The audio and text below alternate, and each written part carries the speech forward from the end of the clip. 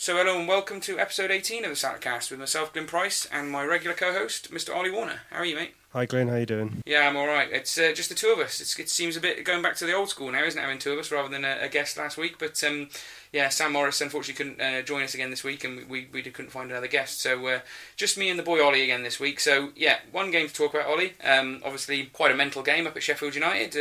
An unfortunate loss in the end, quite a close one, but lots to talk about, Ollie. An absolutely mental game by the sounds of it.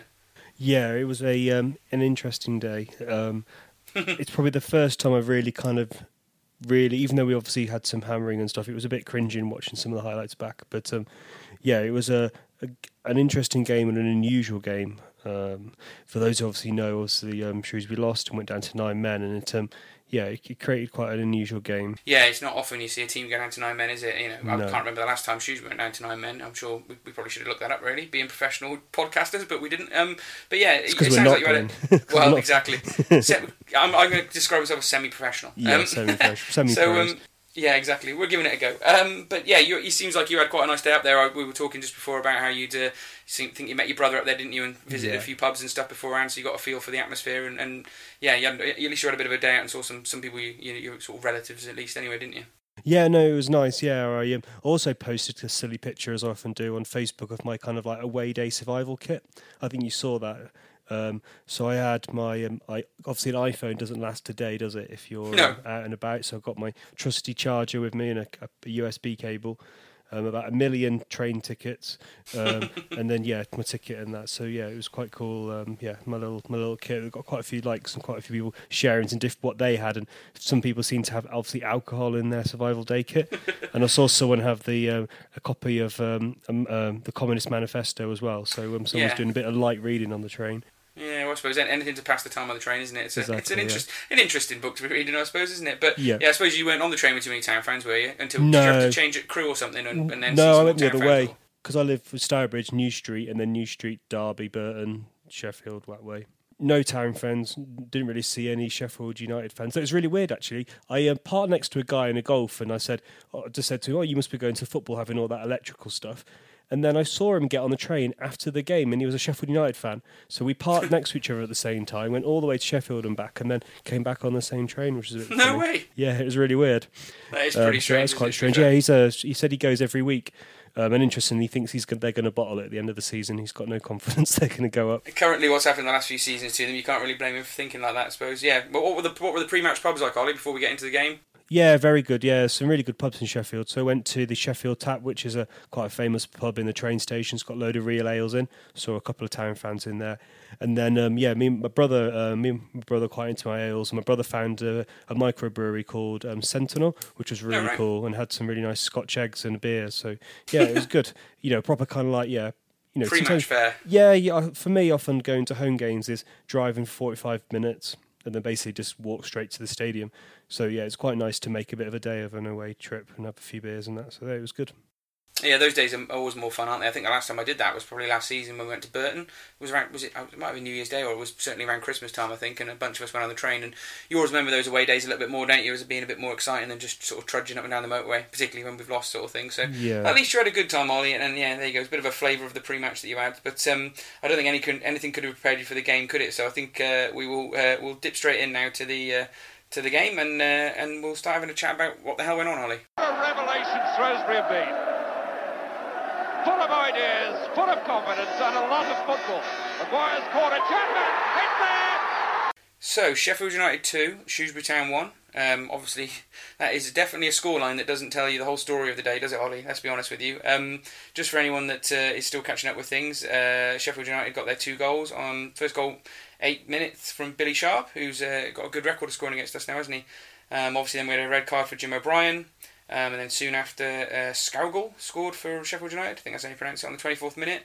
That was followed by a Go-Go's red card then, just before half-time, right into injury time, which left us down to 9. And then, obviously, the second half, we're going to probably talk about that creditable second half, where we actually got a goal back and stopped them scoring another. And Louis Dodds has gone the 72nd minute. And no more red cards in the second half, so that was a positive. So, yeah, people were wondering about whether Ethan Jones should have been in the squad. He obviously came out in the press afterwards that he'd managed to injure himself in the shower somehow. We could talk about that, Ollie, and wonder how you injured yourself in the shower, but I think we'll probably just we'll just probably just park that for the moment, won't we? Yeah, I think we should not, comment on that. And also that Wally got injured as well. Don't know whether that's linked or something, but... Crikey.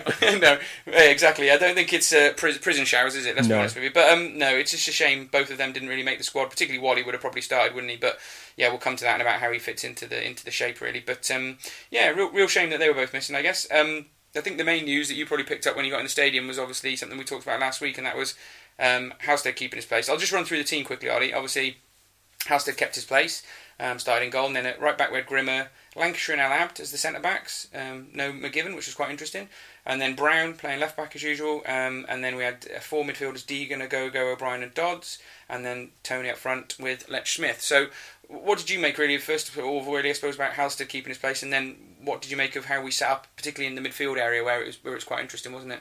Yeah, so I think it was the right decision to have Halstead back, and yeah, I did a shout out to Sam Morris and got his view on that, and he agreed as well. He thought Halstead should keep his place, so I think that was kind of the majority decision, and most fans agreed with that. Obviously, good to see Brown back in the side, a bit of pace at left back. Yeah. But though Sadler had been doing well, but it's also great, isn't it, to talk about players having to fight in their way back into the team. So that was a positive. And then we lined up in a kind of what is becoming at the moment our normal formation with Deegan sitting deep and Dodds playing as a number 10 with Agogo and Brian, so playing diamond midfield. So yeah, we set up as we have been playing recently, but it didn't quite go to plan. No, I think that when we talk about the shape of the team, it's something that we've talked about in the last few weeks about, he's kind of forced down that line of playing the narrow diamond rather than wingers, and particularly we were just talking about Wally obviously not making the team. It would have made him at least maybe consider maybe playing Dodds and Wally out wide, and then the two central midfielders and actually playing with a bit more width. But, we're not in that situation at the moment. You only got one winger, you're going to have to play the narrow midfield. But I think when you come to talk about tactics and goalkeepers and, Lancashire or McGivern and Brown getting back in the team, kind of all irrelevant when you get in players sent off after 27 minutes or 22nd minute, and goals being conceded after 8 minutes. It just puts any kind of tactical plan out the window, doesn't it, really? So, yeah, it's all well and good us talking tactics all the time, but the games can suddenly get away from you, and suddenly it doesn't matter quite as much, does it, Ollie? No, it wasn't a very good start to the game. So, as we kind of expected, they started really quickly, passing the ball around well, lots of movement, and pretty much just kind of dominating, outclassing us. So the first goal was a bit of a disaster. So basically, it's a punt over the top from defence. I'll say a punt, but it was a nice ball over the top. When you get a striker and he's almost so far away from your central defender, he must be offside. It kind of that kind of feel it. Dodds. Lancashire just kind of lost Billy Sharp, ball over the top, and just straight 1-on-1 with the keeper. And that kind of started what was not a very good half for Lancashire. He had quite a poor half, and that was disaster really, because kind of like load of momentum, and they were just all over us. It's right, isn't it? When you're at these big teams, the last thing you want to do, and I think again reflected in Paul Hurst's post-match, which I think we should talk about Paul Hurst's post-match, because he seemed pretty pissed off, if you ask me. That would be my definitely. General description. And I don't honestly think he was just peed off because of the ref, which we'll get onto. Obviously, he was pretty annoyed with how we played, particularly in that first 10-15 minutes. You could tell that there was things that he said he was going to have to look at, but we'll come to talk about that. Yeah, definitely talk about it. We missed it last week, really, but there's lots of things, some very important points to kind of like summarise from Paul Hurst's post match, which was really annoying actually, because the groundsman at Sheffield United seemed to be cutting the lawn at the same time as a post match. It was a bit noisy, but so not a good start. We conceded. And then 22nd minute, they were running. They had a couple of chances in between that as well, so it's worth just noting that. 22nd minutes, striker runs into the box. O'Brien. Now at the time, it looked like to me like Brian really made a genuine attempt to win the ball. Yeah. Obviously, we were sitting kind of one tier up from behind the goal. We were obviously quite far away really to see definitively what happened.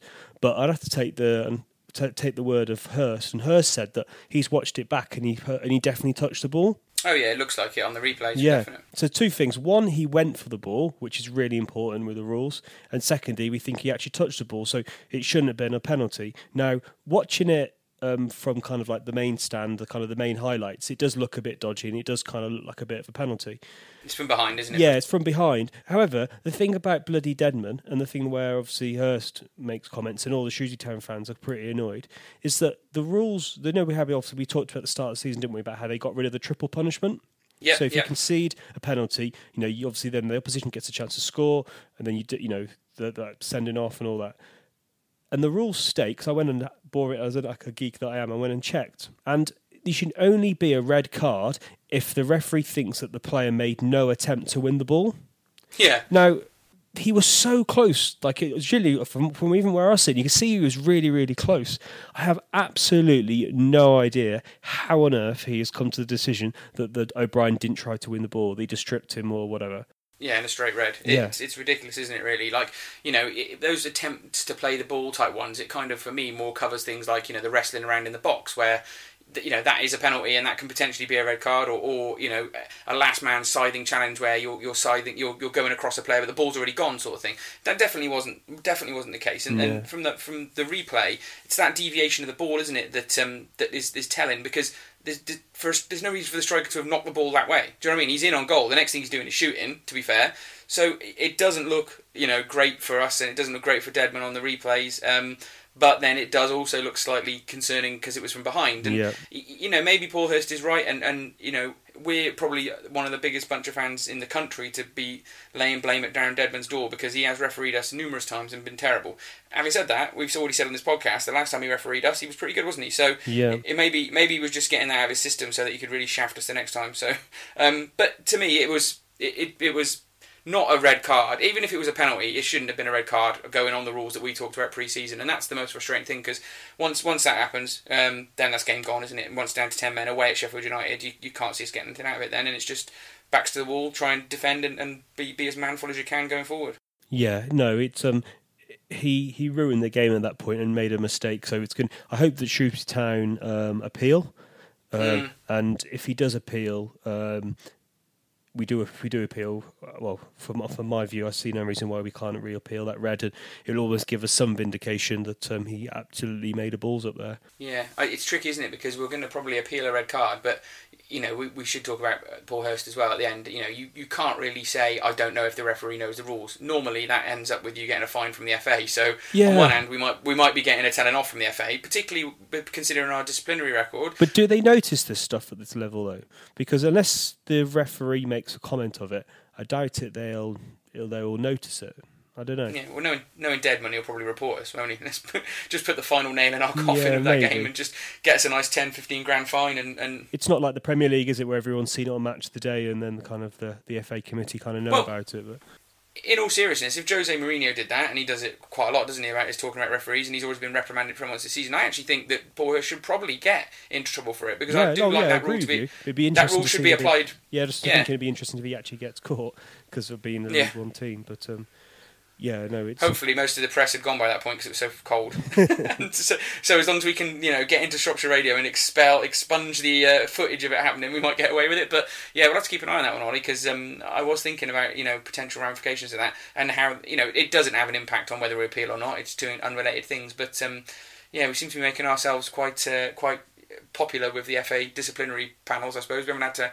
They must see us at the top of that table and think about all the red cards we'd had and we've talked about it before, Ollie, but, was our disciplinary record in Darren Deadman's mind already? Was he willing to lash out red cards? And we've obviously had another one later on because he's aware of the problems we're having about, staying on our feet, committing tackles that, aren't robust and borderline red and yellow cards, It does make you wonder, like we talked about the other week, as to if it is still in referees' minds because of our current situation, I suppose. Yeah, it's funny, actually. I've just seen, just on Facebook, just got in the background as we're doing this, and Dave Mateus is just obviously catching up, and he said the O'Brien one is bonkers. It's not a foul. If it's a foul, it's not a red, woeful decision, which is quite a nice summary. He just kind of completely balls it up. But I guess the only highlight we can take from them positive is obviously Halstead saved the penalty, but it was a pretty pathetic penalty, to be honest. It was just to his left, and he just kind of pushed it up, and it went out for a corner. Yeah, I don't think Lutweiler's not got a very good record of saving penalties, to be fair. We'll talk about the keepers again, but yeah, that, at least he saved one, I suppose. It seems like it's been a while since we saved a penalty. So yeah. that was the start of a numerous amounts of saves that he made in the game, wasn't it? Obviously, Yeah. from that point, we were backs to the wall, and he was absolutely superb, wasn't he? But yeah, so that was 22nd minute in, and then obviously next goal came pretty soon afterwards. Ollie, what did you make of that one from where you were? Classic Town for pre-Milan era. Really poor. So corner deep in. To back, for some reason no one picked him up.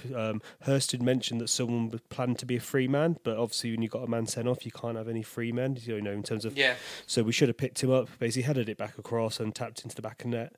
Really poor, really. And yeah, it was just very, very poor. I won't summarise the first half yet, because there's still one other thing we need to talk about, but very, very poor defending from a corner and kind of sloppy Town that we've seen all season.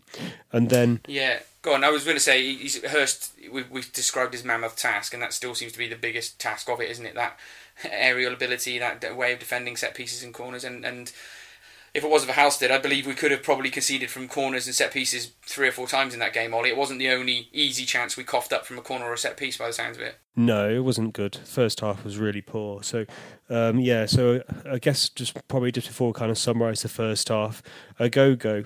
So, at the time, I'm sitting to the kind of left-hand side of the goal, behind the goal, and it looks like he's going for 50-50. And he goes to ground, but both of them kind of going for challenge. Gogo looks like he goes in harder. At the time, I'll be honest, I was quite surprised it was a red. I don't know. What's your view? And obviously watching it, you've seen the highlights. Yeah, I probably should mention, really, we talked about your experiences on Saturday of having a nice trip up on the train and getting some pre-match ales down you and enjoying a big match out at Sheffield United. I was stuck Christmas shopping for the first 25 minutes of the game. Awful. So I was listening to it on my earphones as I was trudging around trying to buy some sort of Christmas presents and birthday presents for my wife, because she has her birthday just before Christmas. So I was listening to it on the radio. Now, on the radio, they were very similar to you. They thought it was harsh. I think it would be the general reaction. I've since then got home, obviously, like most Town fans, and had a look at it on a replay, and I think if that was against us, I would have been saying bang on, red card, committed. It's slightly two-footed, isn't it, from a long way out. There's no reason to make the tackle there. Do you know what I mean, Ollie? I know they were battling and they were probably felt very aggrieved by what the referee had done in that first half, but I remember reading some stuff online during the evening saying that, it's not good game management from Agogo, and we've talked about game management quite a lot, haven't we, about Al Abd and away at Bury, and we've talked about it in other situations, and it's surprising that it was Agogo that got sucked into doing something like that, because I would have considered him to be one of the ones that's consistently been head screwed on, not letting himself get taken in by things like that. So it is a moment of silliness, and I think it was definitely a red card personally from the replay. Obviously, I wasn't there, but I don't think we've really got a leg to stand on for appealing anything on that one, have we? No, we haven't. No, it was definitely a red. So I watched it, and that was where I kind of like a bit cringy watching the highlights back. I was like, that was a red. He was two-footed off the ground, and also, you don't win the ball. Your idea when you go into tackle is you want to try and keep the ball. He was never going to even keep the ball anyway. The best thing he was going to do was it was going to bounce off somewhere else. And it was a reckless challenge and an unlikely. We haven't seen Agogo do that a lot this season. He goes in hard for challenges, but it was reckless and definitely deserved a red. And I don't hope that the club don't try to appeal that.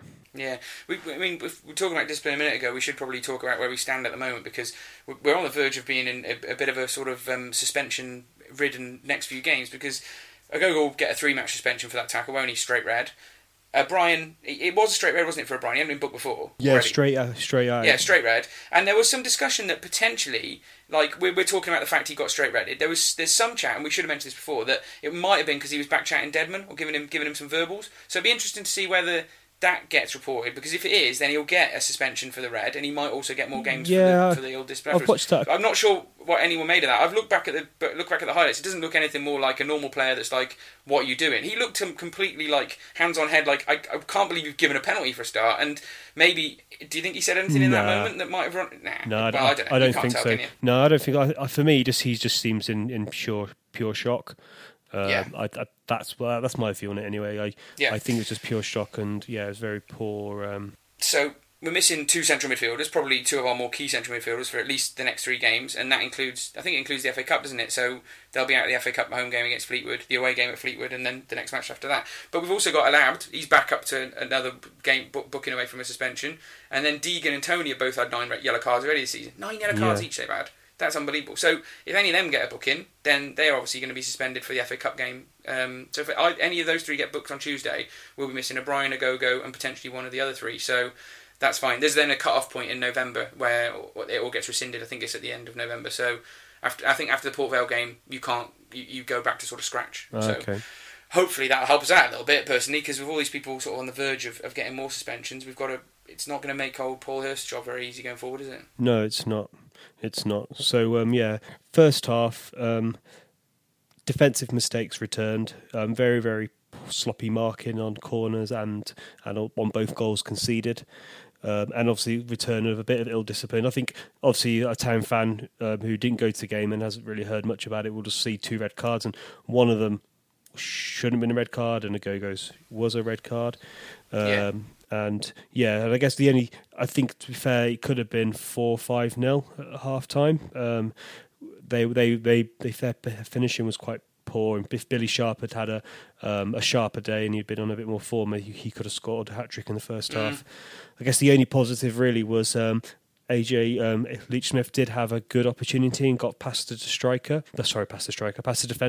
and had a shot on goal, but that was about the only real positive from the first half. I saw that about Billy Sharp. Lewis Cox, the Shropshire Star reporter, had said he couldn't believe that Sharp hadn't got a hat-trick by half-time. He should have already been walking off with the match ball at half-time. It was that many chances they'd missed. I mean, we should really sometimes talk about the opposition team. I know we're a Shrewsbury Town podcast. What did you make of Sheffield United across the whole game? I know we'll talk about the second half in a minute, but what did you make of them and their sort of ongoing attempts to get out of this division? Do you think, in the 2 games we've seen, what do you really make of Sheffield United? Because it's almost 2 different performances we've seen, isn't it? Yeah, they're a step above everyone else.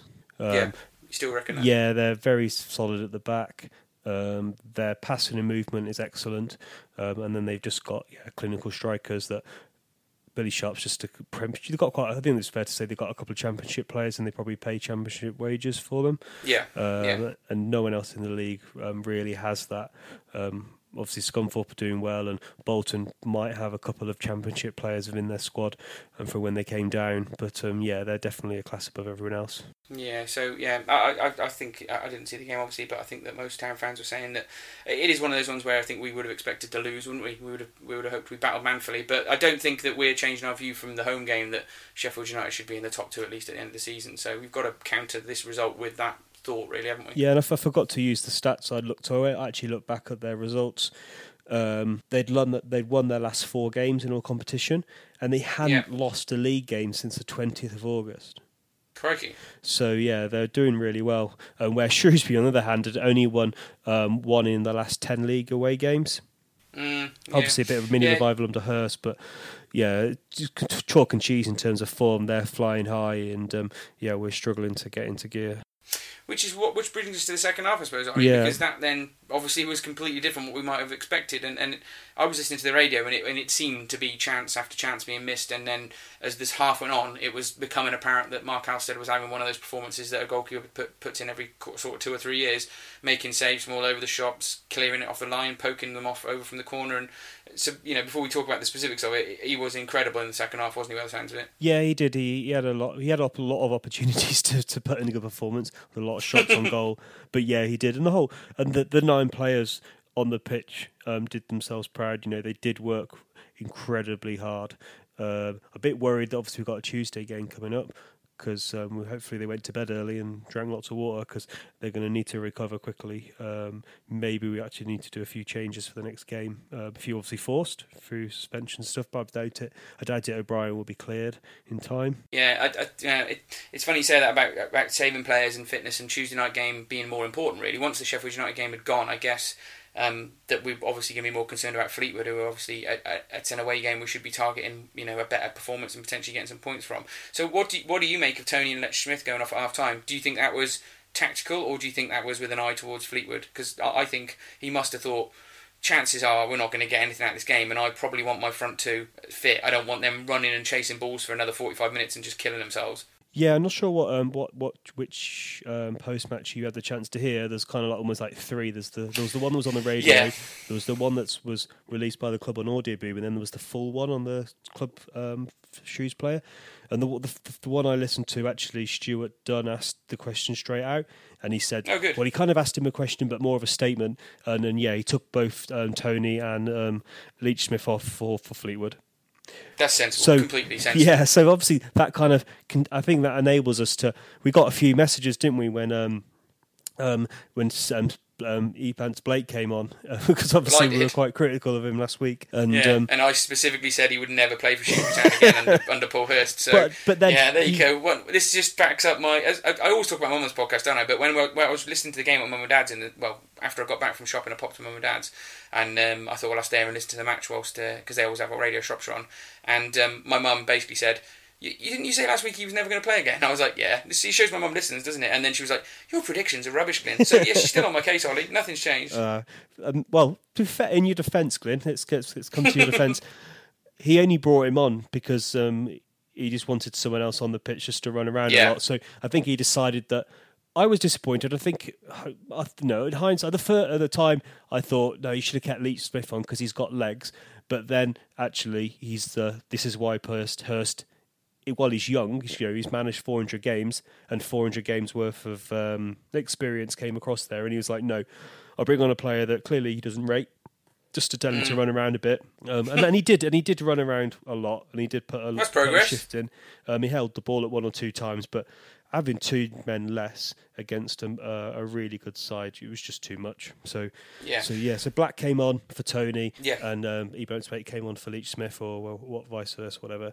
And we kind of played a 4-3-1, but basically it was backs to the wall and a bit of a training session, really. It was defence versus attack. Yeah, and it sounded. I mean, we should just say with Seb coming on, that's the shame, isn't it? That we were talking about Ethan Jones, is that he probably would have come on and got 45 minutes under his belt and got him back involved with the first team. But there we go. But it doesn't just sound like Halstead played well in the second half. It sounds like the defence actually manned up, stood up, and made some unbelievable blocks and some goal line clearances. I believe Alab made one off the line.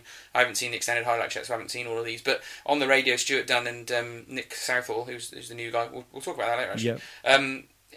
They were really impressed with the defence and how they did stand up to the task in the second half, and obviously aided by the midfield as well, in terms of the fact they just put everybody behind the ball and said, come on, try and break us down. And actually Sheffield United, sometimes they were breaking us apart and having chances, but as you say, it was their finish that let them down rather than the chance creation. Yeah, their finishing was really poor. We had quite a few. Halstead did have a really good second half. There was a few weird ones where it hit the post and hit Brown's knee and went out, and there was a few last minute block from El Hab, and Lancashire had about half. Everyone, you can't fault the players in the second half. They all worked the balls off, and they put a shift in, and we won the second half 1-0, which is obviously a little kind of a moral little victory. But yeah, it's unbelievable that, really. Yeah, no, it was good, and I think it was also for me to see that. Hurst obviously rates Dodds. He mentions him about how he's monitored him and seen him for the last few years, and he's a player that he's admired. But he worked really hard as well, and the whole midfield really put a shift in. And I think probably worth just stating that. So the stats after the game were 61% possession to Sheffield United, which is not that surprising. But but interestingly, to put into context for who weren't there, Sheffield United had 30 shots and 20 corners. So I've never seen 30 shots and 20 corners. So it just kind of shows how one-sided it was. I suppose it's interesting, isn't it, that we always complain about conceding from set pieces, but actually, if they had 20 corners and only scored from one of them, that's probably way better than our record for the rest of the season. So there's a positive. Maybe we're actually getting better at defending corners. We're getting a lot of practice, so that's also a benefit. See, we always try and look for the positives. So let's say we defended 19 corners well, or kind of maybe well. They probably had a lot of chances, but it's not good reading when you look at the statistics from afar, is it? But the goal from Dodds was an absolute cracker, wasn't it? Yeah, it was a good goal. I've seen the highlights of that, and it sounds like Brown seemed to do really well getting down the wing as he usually does in his sort of attacking as a defender. And what finish? Yeah, looked great. Was that in front of the town fans? Or it was in front of the town fans as well. Yeah. So, brilliant. So we'd got the ball. We'd managed to keep the ball and have a little bit of play. We managed to get a throw in. Brown threw it to Deegan. Deegan passed it back to Brown. Brown crossed it and Dodds come flying in, kind of like a ninja kick into the back of the net. And then he went to the Town fans. Town fans went mad. And then he put his finger up to his mouth because I think he's a Sheffield Wednesday fan as well. And then he ran back, and then everyone. But the Town fans enjoyed that, and Town fans were excellent again the second half. Actually, just when we're talking about other clubs, Sheffield United fans are atrocious, absolutely atrocious. They were battering us in the first half, and they probably did 1 or 2 songs in the whole 90-minute game. They were really poor. Yeah, you'd think 20,000, and you think they'd at least put a couple of chants together. But no, and I've seen online they were commenting that Shrewsbury fans were quite good, and we were seeing at this point we only need 9 men. So. I put that on Twitter. I thought everyone would be chanting that. It is the sort of thing I'd have been chanting if I was there. I wish I'd have been there when that goal went in, but not for the rest of it. It's strange you say that about Sheffield United fans, because I always consider them to be... You remember when they were at our place earlier in the season, they were amazing, weren't they, to be fair, at ours. They didn't stop chanting the whole game. And so it's strange, you tend to get a poorer atmosphere at home than you do as the small travelling bunch of away fans, don't you? But yeah, 20,000 fans, you'd think they'd make more noise, because... We played Bradford, didn't we, earlier in the season, and they had, 17, 19,000 like that? They were really loud, really vociferous the whole game. So I would have thought, if I'd have been there, the United fans would have been more like the Bradford fans, but it doesn't seem like it was by the sounds of what the Town fans were saying. No, not at all. Yeah, strange. I wonder why. Yeah, so probably too easy for them, Ollie. Yeah, I think that maybe it's a little bit of air of expectation from their fans, but yeah, let's probably jump ahead now, because otherwise we'll summarise and we end up repeating some points. So I'll quickly do my top 3, and then maybe let's talk about Paul Hurst's comments. Yeah. So Halstead number 1, and then Dodds second. I'd put Dodds second, one because he scored his goal, but secondly he really worked hard. So he's a number 10, the kind of Ozil, kind of like Shrewsbury Town's version of Ozil, but he actually worked really hard. And watching the extended highlights back, I noticed him quite a few times, and he really put some shifts in to get back when he tried to support Ebanks Blake up front. So I put him second because he did really well, and then a third I went for Deegan because he didn't get sent off and he didn't do too much wrong. I was really struggling for a third one. He got booked though, didn't he? Yeah, he did get booked, but that's not surprising. He did. He put a shift in as well. So I think maybe Grimmer and Brown. And El Hab might say, well, what have I done wrong? But they haven't really done anything wrong. Lancashire had a pretty poor game, to be honest. Very poor first half, but we'll come on to that. And yeah, so not great. But so they're my top 3. And then let's go on to her. So at the start you were saying that he made a few comments about what his thoughts were on the game and in terms of what he had to say at half time. So I don't know if you want to share that, Glenn. Yeah, I noticed you've written down things. I think you've seen more of the interview than I have, because I only caught the short bits, and the main bit to get picked up out of that was the criticism of the referee and the phrase, I'm not sure he knows the rules, which, as we've discussed a minute ago, could potentially get him into trouble. But I think I'm just reading your comments here. You'd said that he sort of showed a different side of himself today. Yeah, that's what you said. To me, again, to me, I think that meant, because that was in the bit I saw, I think that meant that he obviously was a bit of Mr. Nasty today, because he looked annoyed, and he obviously might have had some proper serious words with him at half time, because his demeanour at the end of the match was not that this is my new job, it's gone well, it's all started well. It was like, right, I'm a football manager here now, and I'm not going to take this sort of SHIT every week. We can't be doing this sort of thing, and I'm told the lads that straight. That's the vibe I got from it, Ollie. I don't know whether you think the same. Yeah, no, it did, and it's interesting because he sounds like he did a hairdryer at half time, but then he also in his interview follows it up saying that he discussed some of the mistakes they made with afterwards and was a bit more analytical and a bit more constructive potentially after the game. But yeah, first half he had lots of things to criticise, and it was just sloppy. And I think that's what he was most frustrated about, is that under Hurst we haven't been sloppy and we've been doing some of the basics. And yeah, the players let themselves down, and particularly Lancashire. He was Lancashire and Ogogo, 2 guys that really let the team down, and it was very frustrating. But I guess trying to look for a positive, it showed a different side of Hurst. And actually, if you compare Hurst to Mellon, maybe Mellon, I don't know, was he a bit soft? We never really kind of got that impression that he would ever really criticise the players or really have a go. We don't know. Obviously, we've never been in the dressing room with Mickey Mellon, but Hurst seems to definitely have that edge to him. And it was... Yeah, he don't think you want to mess with him. No, really, it's quite small at the moment, especially when he's thinking about revamping this squad. He could quite easily cut players out here and say, I've given you a chance here, and if you let me down more than a couple of times, I'll be looking to move you on in January. I'm glad though that he came out and spoke like he spoke, Ollie, because it would have been too easy to come out and placate Town fans by saying, yeah, but what an incredible second half from the lads. down to 9 men, and we've basically won that half 1-0. And he was proud of that, and he did talk about that later. But I like the fact that that wasn't the first thing he mentioned. He mentioned that he wasn't happy with certain things in that game first. Then he talked about the positives. I think I'm quite happy with that kind of approach, because it leads me to believe that, yeah, well, all right, we did some good things, and I'm happy the fans were appreciative of that. But number one thing I'll be doing Monday morning is figuring out why the rubbish at the start of the game happened again, and I want to eliminate it. So long may that continue. He can quite happily pick out our faults and our problems in press match conferences, because we never used to get that with Mickey, did we? He used to just say, well, I'm going to have to look at that, or I don't know what I'm doing, or not. He said didn't know what I'm doing, but he used to say, more general, meaningless phrases about what was going on instead of being very specific about things. So hopefully Paul Hurst is more specific about where the problem areas are without throwing players under the bus. That's what I was going to make that point then. Yeah, he did it without... He was critical, and that obviously, the 500, 600, 700 town fans that went... they would have seen the mistakes we made. Everyone was talking about it. The fans are aware of the mistakes, but he does point it out, which gives you confidence, and it just makes you feel like he's not just trying to pull the wool out of your eyes. But at the same time, he didn't criticise any of the players in public, which I think is probably a step too far. So no, I was quite pleased, and he was also also found his comments about Agogo sending off, where obviously he was asked about that, and he said that he doesn't want to take the fight out of the players.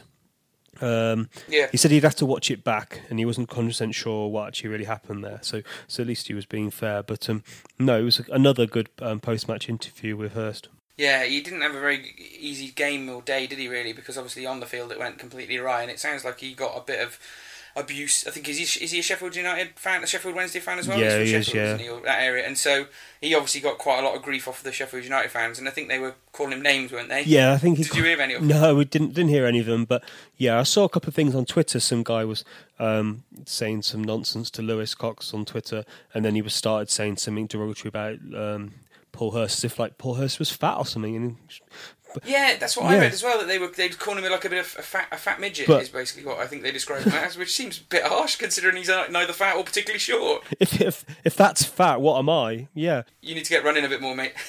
I do need to get running. When I get rid of this cold, definitely going to be running more. But yeah, no, it sounds like he had a bit of abuse, but he didn't seem to care. He seems like he's quite thick-skinned. You water for ducks back, isn't it? To a football manager. Well, you hope it is. Any manager that takes anything that gets shouted at him from the sides of the pitch that much to heart is probably in the wrong job, and they're probably not quite got the temperament for it. So, I think we're starting to see the harder edge of him, aren't we? And that's certainly something I think I'm liking, and I think that's something we definitely need in a relegation fight. That's the kind of manager that we want, isn't it? To sort of be hard on him and make sure you are delivering what we need to get us out of trouble. Yeah, and hopefully obviously I get the impression from Hurst is that they're going to be working on these things. So it'd be interesting to see what response. It'd be interesting to see the team on Tuesday night when you go to the Fleetwood game, and it'd be interesting to see what response we get. And then obviously we've also got a couple of got a home game against Port Vale, so it'll be interesting to see what they do in the week and how he corrects these mistakes we've made. So upward onwards. I guess before we just kind of close off the game, if there's any other comments, Glenn, probably just worth doing the 3-word match report. Yeah, go on. I don't know, is there anything else? Any other comments on the... No, as I say, I listened to it on the radio, so my view really was other than the highlights, was what Stuart Dunn and Nick Southall were saying, and I think it's fairly similar to what we've just been talking about, really, and I think it should be, that we should be giving the players that stay on the pitch, like you did, that praise for that second half performance, because that is quite unusual to win a half against a team that look like they're going to go up with just 9 men. That doesn't happen very often, so I think they deserve some credit for that, for sure, like you actually pointed out. And I think the other thing to just briefly talk about is where it leaves us in the league, because obviously we could have started to pull ourselves up a little bit after that, couldn't we? But now we're still not bottom. Thankfully Chesterfield is still absolutely rubbish, but again the gap stays at 5 points, and a couple of the teams that were sort of drifted above that one at the weekend, didn't they, like Oxford, have got away from us a little bit, so not great. But at least Bury lost. I can't believe we're 6 points behind Bury. Bury are in freefall. Yeah, they sacked their manager. Obviously their books, their financial books, seem... I don't want to make any comments on their books. It could be libelous or something, but there's something going on there, because they seem to be in trouble with the tax or something. I don't know. Anyway, there's a lot of new noise about it. Yeah, and they lost 5-1 away at Wimbledon, so hopefully they'll carry on falling. But yeah, sorry, just going on to... Let's just close up on the 3-word match. While we talk about Bury, did you see that I think it's Tom Pope that plays from, or one of their players played from, and his post-match quote after they lost 5-0, because I think they played Wimbledon in the Cup or something, or they played them in the league a week or so ago, or maybe both. But he said, Wimbledon have scored 12 goals against us this month, and they're not even very good. So that kind of shows what the And they're Bury not. players are thinking at the moment. They must have their heads spinning because they were like right at the top and they've come right down. But just before you move on from that, you look at the teams down here now. You've obviously got Bury, who've changed their manager, but it doesn't seem to have helped. But you've also got MK Don's situation and the discussion about whether Steven Gerrard's going to be their manager. And you'd like to think that he's... Well, you think that he's probably only going to take that job if he's given significant funds to get them out of relegation trouble. So you might have to start thinking that MK Dons might be the one that are going to strengthen the most in January and pull away, which then thins out that sort of number of teams. Because if you look now, we're 8 points behind Walsall in 17th. So that's it's a fair gap up to the sort of mid-table, well, lower reaches of the mid-table. So we can't really afford to not be getting something out of games like Fleetwood. And Fleetwood are 10th. They're doing all right. They're 11 points ahead of us. So when you start to look at the table, games like Fleetwood away, which we might have thought were sort of more, going to be the ones that we should be targeting, they're not there. None of these games are going to be easy from now on. Vale are 11th as well. So, the next two teams are against teams in the top 11. So it's going to be tricky. Yeah, we've played a lot of the teams that are in the lower half, haven't we? Yeah.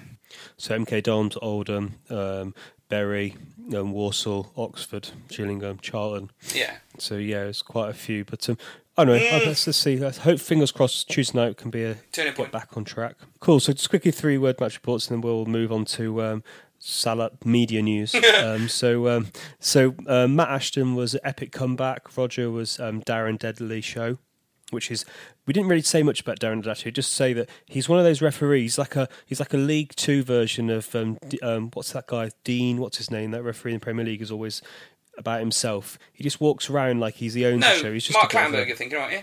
Is Mark? Yeah. Is it Mark? The guy with the bald head. No, Howard Webb. He's the old bald-headed guy. No, Dean. What I can't think of his name is anyway. I don't watch much Premiership football anymore, Ollie. Just so far above where we are, it just kind of leaves me a bit cold nowadays. Anyway, there we go. Mike Dean, that's it. Mike Dean. Yeah, Mike Dean, that's it. That's the guy's name. But he's just a bit, I don't like him. So so Gary said ref ruins the match. Dan said 2 red cards. Andrew was Darren Deadman sucks. And then Trev was Darren Deadman is A. And then Dale was very brave effort. So yeah, obviously referee kind of ruined the show, but Town fans not too despondent, kind of pleased with the performance in the second half. And yeah, let's move on to Fleetwood, I guess. Yeah, we'll move on to Fleetwood. As you say, the only real news we've got to cover in Salop News this week is some of the changes on Radio Shropshire this week, which obviously I've been at the games recently, but first time I've really noticed the sort of changes that are going on. So we'll move on to talking about that very quickly, and anything else we can think of, and then we'll probably wrap this one up quite quickly, Ollie. So we'll go on to Salop media news as you described it. Good turn by Ryan Woods. Chance to get the ball across as well. It's into the centre and headed in from close range by Tom Bradshaw. And just 2 minutes gone, Shrewsbury have taken the lead. So, Salop News, we just wanted to have a quick chat, didn't we, Ollie, about some of the changes at Radio Shropshire now. They're sort of covering Shrewsbury and Telford United, I guess.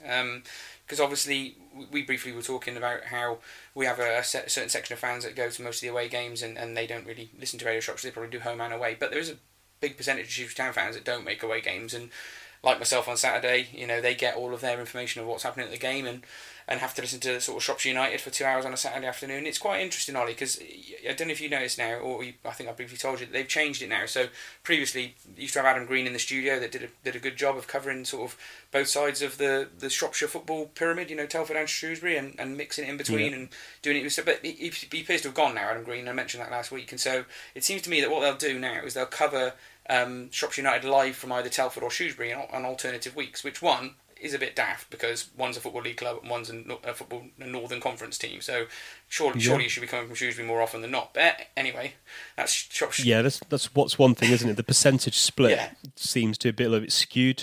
It should be a bit more Shrewsbury, but anyway. Telford United get some of the best coverage on BBC Radio for a non-league club. You name another non-league club that get that sort of coverage. Maybe Boston United, maybe. But anyway, they're lucky with that. But the other thing they seem to have done is switched over their presenters or their commentators, because Telford had previously had Steve Mumbles, as I recalled him when he first started, but he's actually got quite better now. And then they used to have Nick Southall, who was doing the Telford games as a co-commentator, whilst we've obviously got the great Dunny, and we'd had Mark Elliott up until recently. But it seems that we'll now be swapping Mark Elliott and Nick Southall over on alternative weeks, and this is just from sort of reading some things on Twitter. So I tuned in the radio on Saturday and was quite surprised to find Mark not doing his co-commentary, and we've said on the podcast how he's been fantastic this season, hasn't he, Ollie? Some of the things he's had to say and how spot on he's been. So it's a shame we're going to be losing him on alternative weeks. But I got to listen to Nick Southall, and it's the first time I've ever really listened to him as a co-commentator. And I've got to say, on first impressions, he seems pretty good, to be honest with you, Ollie. And I know you'll get a chance to listen to him at some point.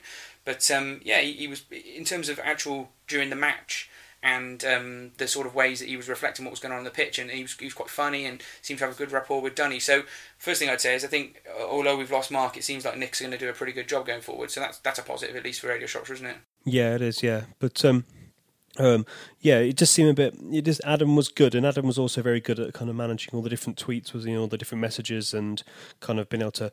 You knew which side he was talking about. So yeah.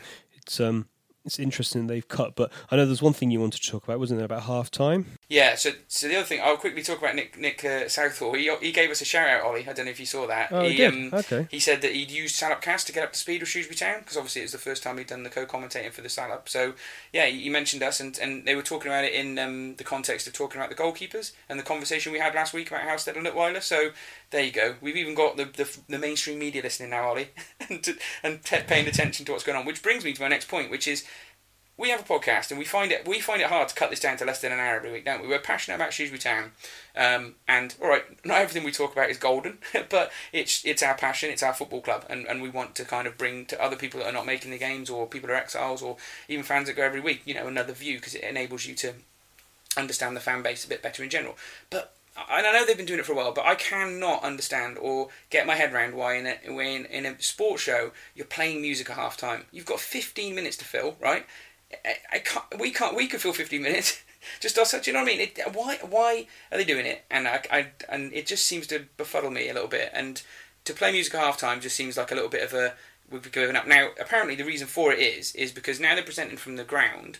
They now need to give their guys at both the grounds a chance to go and get something, go to a loo or have a drink at half time. So they've got to play like something. But wouldn't you think it would make more sense to pre-record a 5-minute interview with Paul Hurst or the Telford manager even, or something sports related in Shropshire? It wouldn't have to be football, and just play that instead of a song which has no bearing or reflection on anything. It was supposed to pump you up for the second half. Do you know what I mean? That's not what people want to listen to if they're at home and listening to football. They want to be invested in their sport and think that Radio Shropshire are paying due care and attention to the things that they're passionate about, not listening to some crappy song. I don't know. I found it intensely frustrating on Saturday. Yeah, I think it is annoying. Especially when they used to have a presenter, I used to think that it was a bit of a missed opportunity that they didn't use. Adam getting messages from fans or talking about scores. Even talking about scores around the. There's another. There's a huge bunch of games going on in the country. They could talk about anything, and I always find it frustrating. It's a bit of a shame that they don't do something at half time. I normally turn it off because the music is normally pretty atrocious as well. My mum said that as well, Ollie. She said I'll turn it off at half time because it's just nonsense. But to be fair, though, you get Donny's little pre-match sort of half-time summary, and that's okay. And then after that, you don't really want to hear about Telford, so you can turn it off. Yeah, the commentary stuff, we're not criticising the commentary and stuff. It's just a shame that they can't use that time in the middle to do something. And they used to do a thing, which is one of the reasons I got interested in doing podcasts back in the days. They used to do the sort of match fan of the day feature. Do you remember that? I don't know if you ever did it. So you'd get... Oh, yeah, I've done it. So I've used to do that quite a few times. I've done that. It was brilliant. I used to enjoy doing that, and you used to be able to sort of go on pre-match, and then you used to get called up at half time, so you'd go down to one of the concourses and give the fan view. Try and find a quiet space if possible. And then sometimes I used to get let round into the press box and sit and do the bit next to Stu Dunn and Mark Elliott, or whoever it was previous to that, Steve Cross or whatever. But they stopped doing that about 2 seasons ago, and that was good, because if you go to Telford fan or Shrewsbury fan talking at half time, that filled up about 7-8 minutes, and you wouldn't need to play a song. So I wish they'd bring that back. It's not that hard to organise, surely. I guess it depends on how it fits in with their logistics now, and that might be the difference. But I would say this, Ollie, right, here's an open challenge to Radio Shropshire. If you want some audio to play at half time, feel free to go for our podcast and cut out something relevant to play instead of music. I would rather that it was something football or content related. So there we go. We can talk prices. How much a week do you think it's worth, Ollie?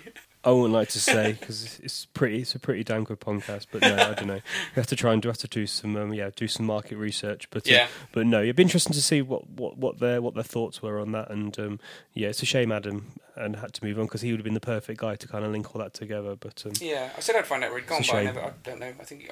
I presume he's moved on somewhere else in the BBC. But yeah, he was good. I think hopefully we're going to do other things. But there we go. That was my only thing really I picked up from sort of this week, is sort of the changes at Radio Shropshire and my frustrations with music during a show. I think sometimes they play it like on a Tuesday night. It's even worse than music. So if you're listening to it on Tuesday night, Ollie, good luck with that, mate. But There we go. I think that's all we've got in South news. We couldn't think of It anything is, yeah. relevant extra that's happened this week, could we? No, so we'd probably be interested to how much time we filled there talking about. We probably did 15 minutes on Radio Shropshire. Yeah. So anyway, let's probably let's leave Shropshire Radio alone. Let's talk about the predictions. So it was a good week for you, Glenn. You got one right. Did I? Oh, finally. There you go. I could tell my. I could finally tell my mum. I've done well. Yeah, you went for a 2-1 victory to Sheffield United, like that, which means that we're now 11-16. Yes. So I told you, I told you, I was trying to give you a bit of a prep talk. It's the long way to go yet. So you were overly optimistic looking at 2-2, looking back a week later, aren't you? Yeah, I was, but I don't know. Well, second half, if we'd done that in the first half, you never know. Yeah. But so should we do the Port Vale game? Yes, go on. So what do you want to go for? I've written down what I'm going to go for already. What do you reckon? Port Vale at home. So I think it will be. I think we'll be hurting. It's tricky to predict this game, isn't it, Ollie? Because you'd like to know what's happening on Tuesday night for the Fleetwood game first, wouldn't you? Does that make sense? So you've kind of got to predict what's going to happen on Tuesday night before you can think about Saturday. So I think on Tuesday we might go and get a draw at Fleetwood. And if we get a draw at Fleetwood, I think we'll be desperate for the win, but we might end up drawing again against Port Vale and only getting 2 points. So I'll go for us to maybe draw. I fancy us to get some goals. I'll go for a 2-2 draw at home to Port Vale. Okay, and you can probably see what I've written now. I can. But I've gone for 2-1. I think we're going to win. Good. I'm confident. Good. Well, hopefully you're right. I mean, I think there's a good chance of us winning at home to Port Vale, but they're having a good season.